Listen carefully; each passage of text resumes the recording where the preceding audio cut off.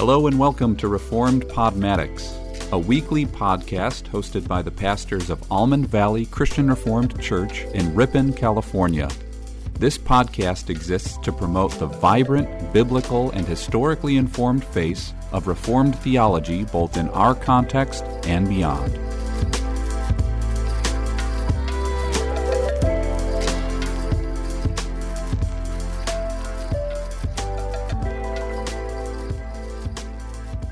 Hello, everybody, and welcome back to Reformed Podmatics. I am Pastor Zach. And I'm Pastor Mark. And we are excited to have you back along with us for yet another week, yet another episode after our fun little excursion into the spiritual realm last week with Dr. Mike Heiser. It was a privilege to have him on the show and to be able to ask him some of our thoughts about his work and about his book, The Unseen Realm. And today we are changing gears and going in a very, very different direction. That's kind of our way of doing things, I guess, around here at Reformed Podmatics. Every week we talk about something different, pretty much. And so this week, I really struggled over what to title this particular episode, but I think I've settled on how to enjoy church. Sometimes for us, church will not be all that enjoyable. When I say us, I mean the proverbial Christian in the pew, not just Mark and I here. Church can be difficult for some people, or it can be maybe less than ideal. And so this conversation was prompted in my mind by a conversation I had with a high school student about a week ago.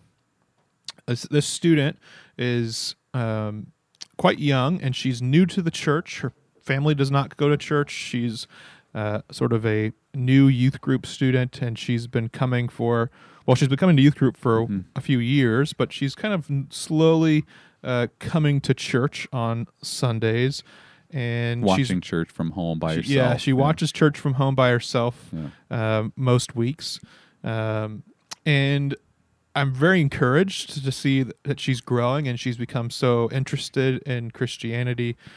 She's really grown a lot over the past few years, and she's begun getting very eager about Christianity. And one of the conversations we had sort of had to do with maybe some of her discontent about how come we don't do the sorts of things that I see Christians on YouTube doing, or maybe Christians in the Bible doing. How come we don't preach the gospel in the streets and hand out gospel tracts?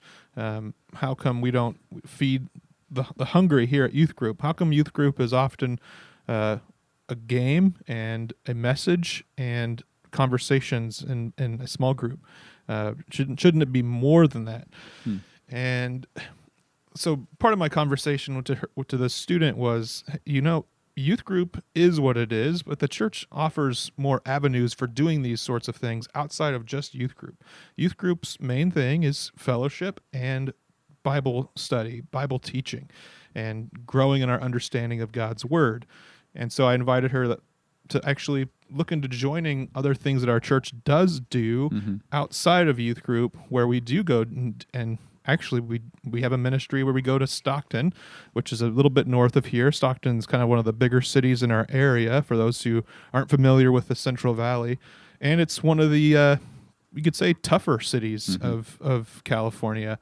There's a lot of poverty, and so we will take meals up there, and we'll pray with people and tell them about Jesus. It's quite simple.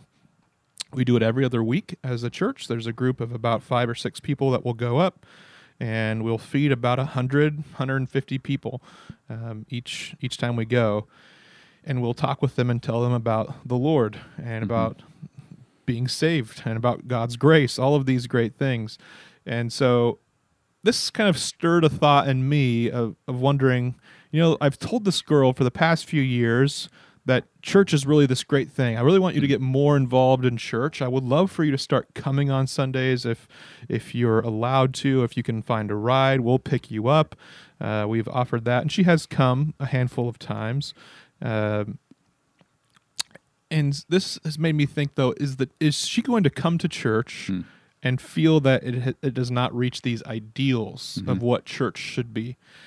And as I've been thinking about this, I think this is actually the experience for a lot of us. We have these great ideals of what church should feel like. Maybe for some of us, we have that experience in our life where we can look back and say, at this time in my life, 20 years ago, church was really great, and it's not quite that anymore. And maybe, however, you're listening to this and you love your church and you think it is great. I'm happy to hear that if that's the case for you.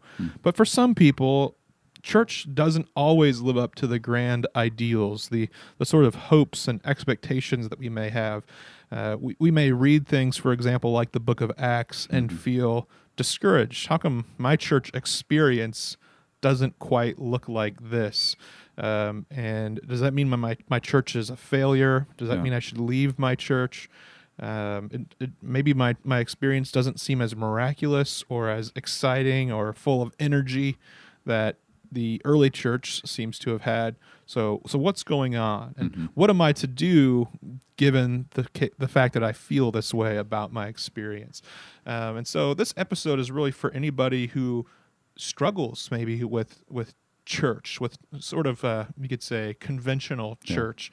You may struggle fitting in. You may struggle feeling like the people that you're sitting next to in the pew don't understand you, and maybe you're feeling reluctant to be vulnerable or to share your life with them. And so we hope that what we're going to get into in this episode will be helpful for you in learning to appreciate church more. Yeah, one of my possible subtitles for the episode would be Enjoying an Imperfect Church. Yeah. So just recognizing, like this student did, she has a real desire for a certain type of ministry to happen at Almond Valley. Yep. But maybe it's not happening in the way she thinks it should, which is it's kind of a bit of hubris maybe on the part of a young woman who's young just teenager. getting involved. Yeah, and but that could be a very real scenario for somebody who goes to a church and is really into international missions, and it's a little church in the country. Yeah. And it's got pretty small aspirations, and they might support a missionary, but maybe not is going to be, especially if it's a small church with a little budget, as dynamic of a church in supporting international missions than a big 2,000 member church that could support 4 missionaries, right? So, so what do you do with that? Is the question that we are bringing into the podcast. This is often the question of the college student, I think. I think in college is really where young people, so they don't have to go to that church anymore, because when you're in high school, you just go to whatever church your parents say you need to go to, generally speaking. And when you go away to college, then you ask yourself, what kind of church do I really want? What am I going to look at? And where am I going to go, especially if I'm away at college on a Sunday morning? And then what often happens is, this happened for me, I would guess it happens for everyone, you get involved in a church and it looks pretty good on the surface, and maybe after 6 or 8 months, though, you realize, yeah, there's some other things that my home church did really well that this church doesn't do. And so you realize pretty quickly, there is no perfect church. Yeah. So what am I going to do about that? Yeah. Or you grow up, maybe you become a believer, like this young woman hopefully is becoming, is born again. And then you get involved and you compare the scriptures to your experience and you say, something's missing here.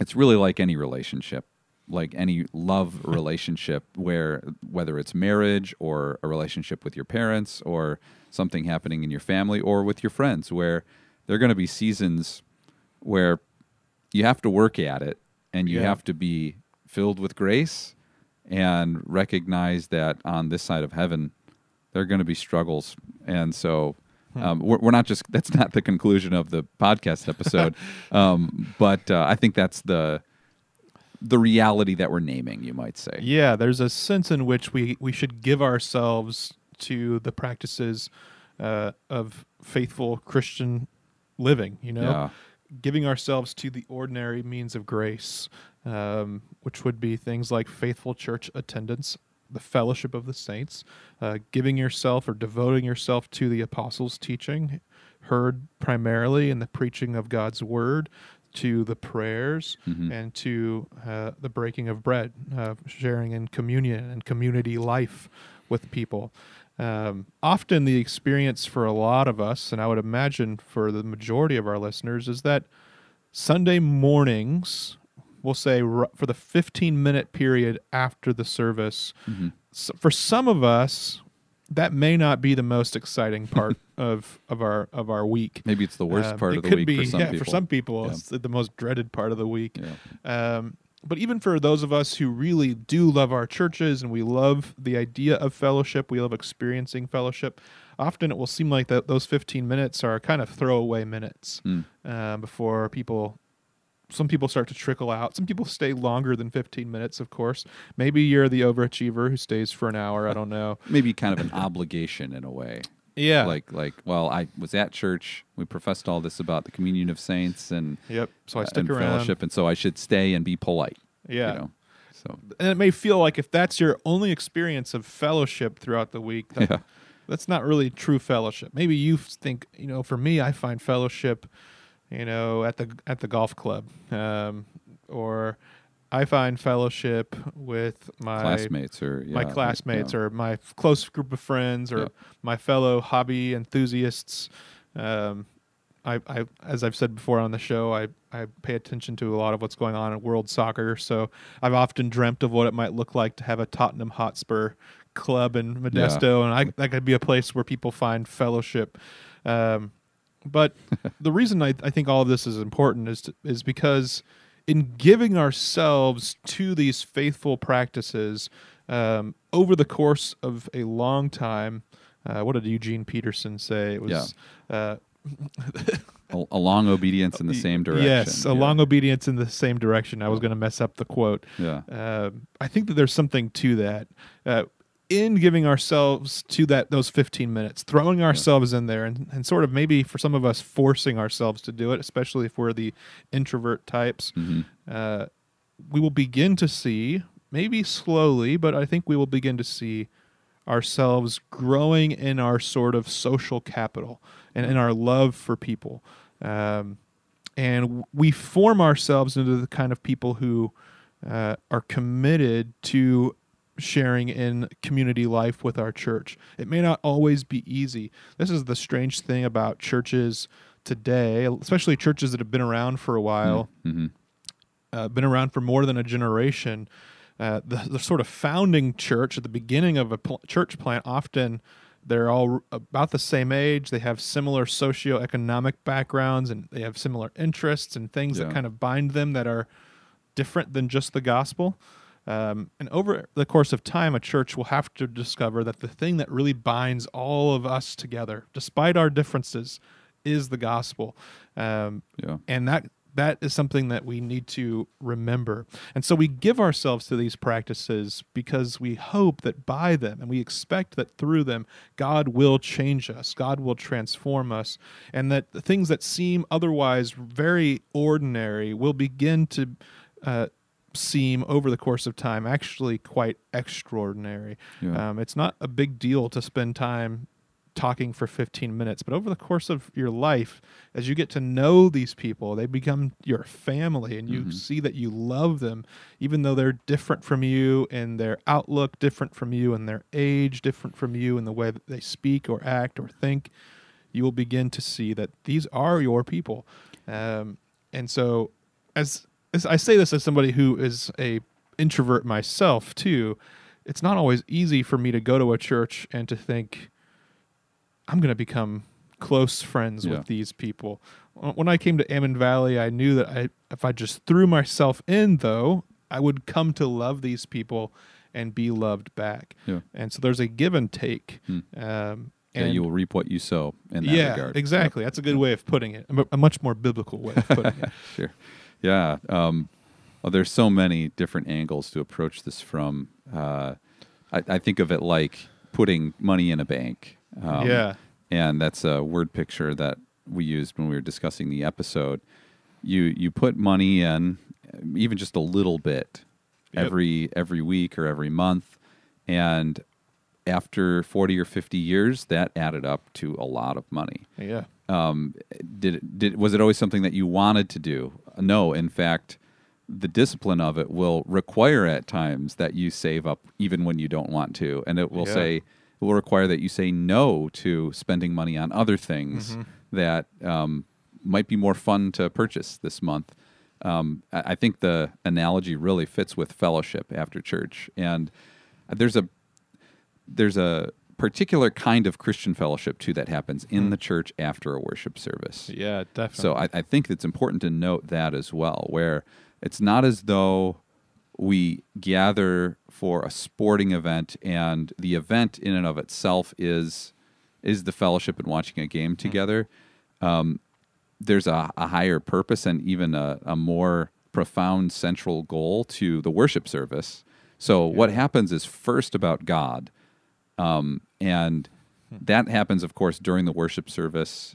As people are entering the sanctuary, they're greeting one another, and there's a good amount of buzz and chatter in our sanctuary before the service starts, which I really like. Yeah. But then the worship service starts, and it is dialogical with God. I had an ethics professor at Calvin Seminary who said an ideal worship service for him would be in the pitch black, just the Word of God. It's me and God, and I don't really agree with that. And I think that he was saying something dramatic to point out how God focused and theocentric a worship service is, and then just so that we're not only theocentric people, we go out from the sanctuary and there's coffee and there's water, and I would say overwhelmingly at our church at Almond Valley, people stay and they chat for at least 10 or 15 minutes. Many stay for 45 more than that, or an hour. Yeah. And I always have my class, so I have to cut right, that short. I often have to run away too. But I guess the point I'm making is there's something that has happened because we've just worshiped together that is a different kind of fellowship than even like what maybe a Bible study or youth group or other church events can be about. Those can be more niche-y, if that makes sense. So especially on Sundays where we celebrate the sacrament of communion or a baptism, and we all stand to take an oath of supporting a child, a covenant child, or in communion, of course, you take that oath through your actions of receiving the sacrament. There is a spiritual reality and a spiritual fellowship that is present there that transcends an earthly fellowship. Yeah. So I guess I'm trying to paint a picture of the reality that is there, even if there's some things that you didn't like all that much in the worship service, or some songs that we sang that you didn't like, or some people that you talked to who maybe you don't even enjoy talking to all that much after a worship service, but there's a spiritual, real fellowship. So the author who writes about this very eloquently is Dietrich Bonhoeffer in his book Life Together, which I'm sure we've referenced in other episodes. But he writes about how spiritual fellowship is a reality in Christ. And yes, sin creates obstacles towards that reality, and sin breaks that experience of that reality. We sin when we sin in our thoughts against somebody after church during fellowship time, when we sin in having been distracted during worship, and that will then impact our fellowship also after the worship service, because we're not kind of on the same page as other people in a spiritual or even emotional way. I think that there is that reality, and so that's where I think we always want to be careful talking about an imperfect church. In one sense, I'm always protective of the name of the church. Like sometimes people will say the church did this or the church did that, and I would always kind of want to say maybe self-professed Christians or maybe a church did something bad or went off the rails, but the church with a capital C, the Holy Catholic Church, is a holy Catholic church, and that refers to the reality of what Christ is building by His Word and Spirit. And I think at times we can too quickly dismiss the reality of fellowship in church because there's this one or two things that we might not prefer right now, including that fellowship time. Yeah, totally. I think I hear what you're saying, too, in all of this about worship. Worship is where we're at our most vulnerable throughout the week. Sure. In worship, there's a sense in which we are sort of cut open by God, and we're laid bare. And if we're all paying attention, we're all realizing that our sins are laid bare. We need grace. We need the gospel. We need Jesus, and we need him together as a community. And so I think I would wager to say, and I think this is probably no lie or anything of that sort. At church, we are hearing the most serious things we will hear all week. We are hearing the most important things we are hearing all week. Together. Yeah. So not just individually, but there's this communal hearing. And so even as we go out and have the cup of coffee afterwards or whatever, and we stand and talk about how somebody's farm is doing or how work has been going that week, there's something serious and important going on there. And it may not seem to the newcomer or to somebody who doesn't have eyes to see, it may not seem like anything too extraordinary is happening. But over the course of a life lived in the church, these interactions accumulate into something more. It's about obeying the word. Do not give up meeting together, as some are in the habit of doing. And then that's related to encouragement. That's not a law that God is just handing down arbitrarily to some people because he wants us to meet every seventh day. He gives us that rule because we need encouragement. We're called to give encouragement, encourage one another, spur one another on towards faith and good deeds. And so that's one of the things that happens when we meet together. And so to take that, the old Kennedy phrase, right? Ask not what my country can do for me, but what I can do for my country. It's really the same way with going to church. Instead of thinking consumeristically, how is this church going to make me happy?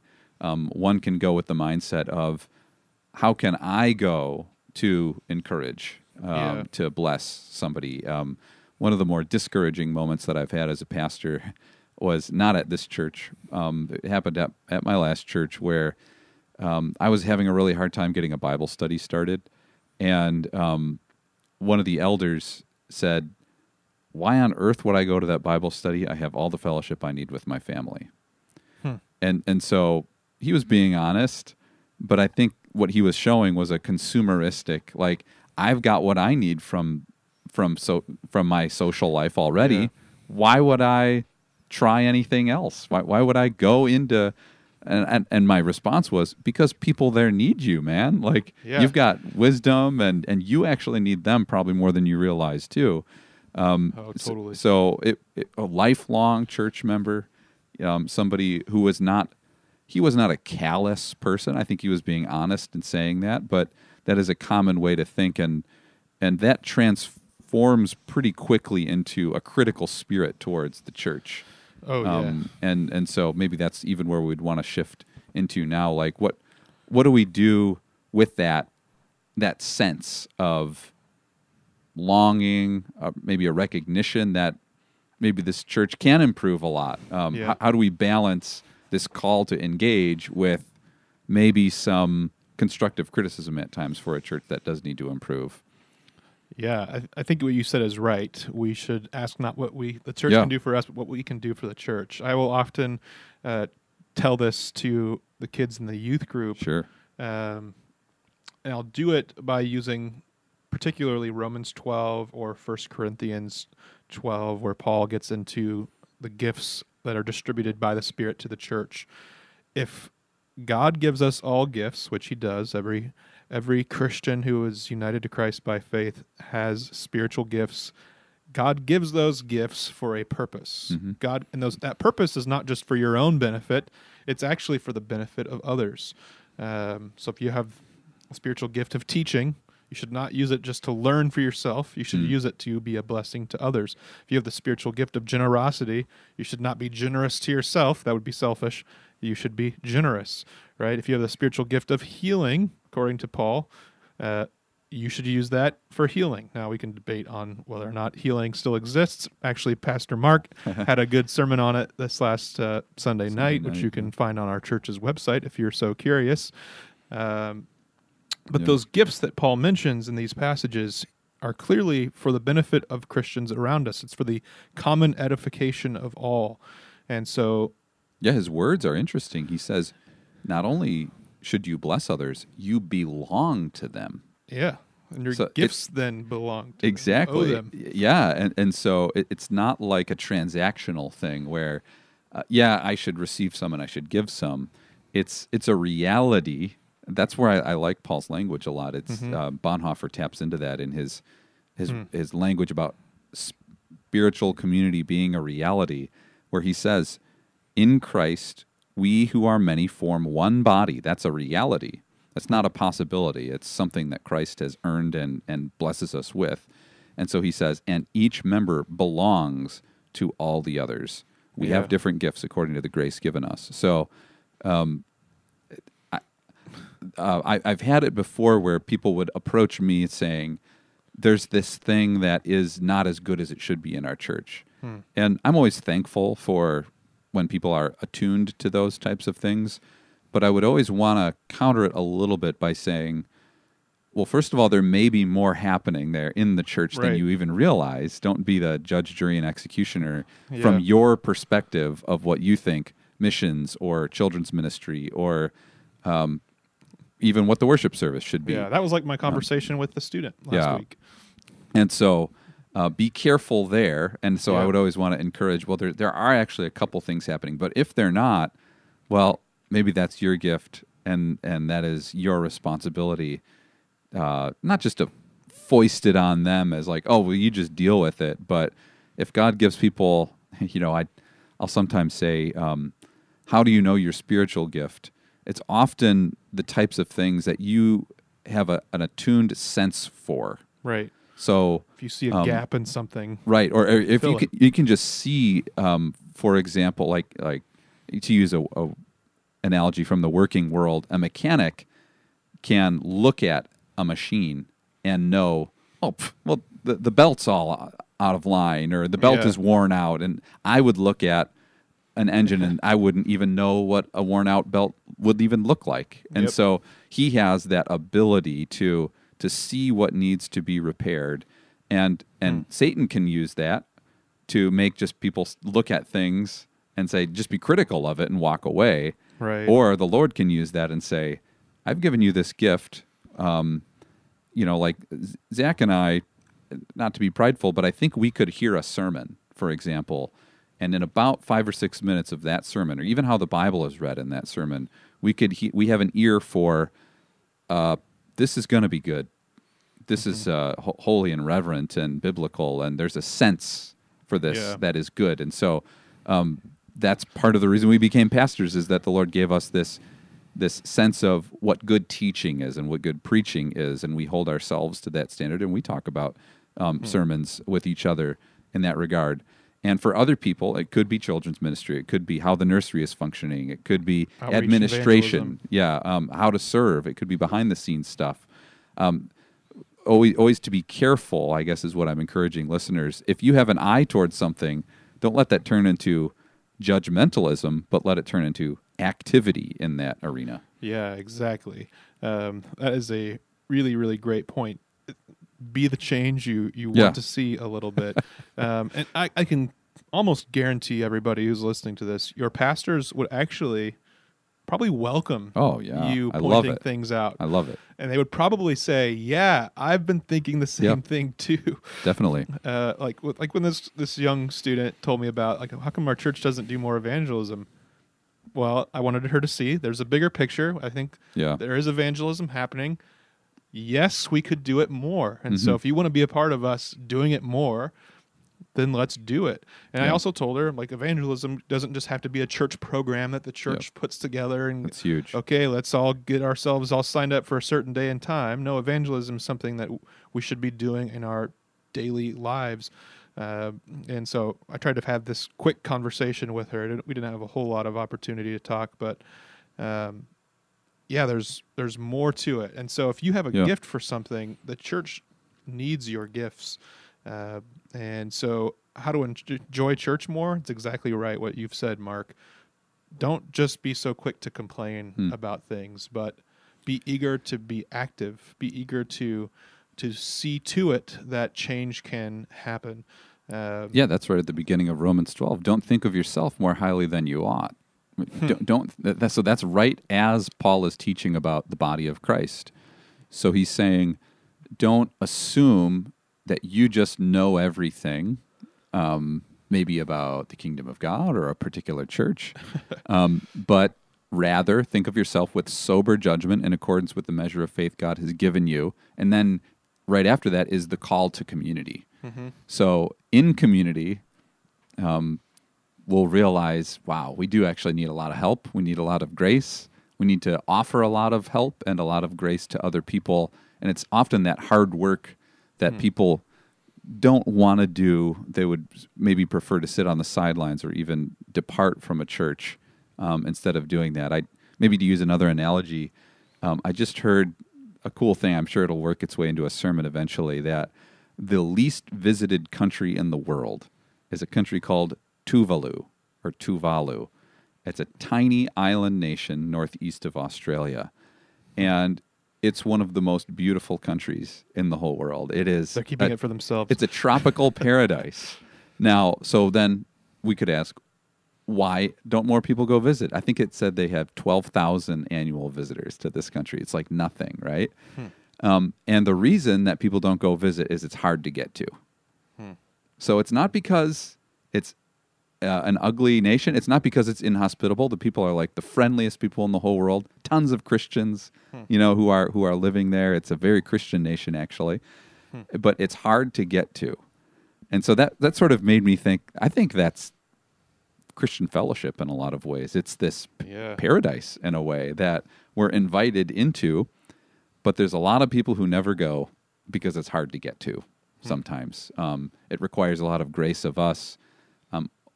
It's partly the responsibility of the church to make it easy to get to give people opportunities to walk through a wide open door, spiritually speaking, socially speaking.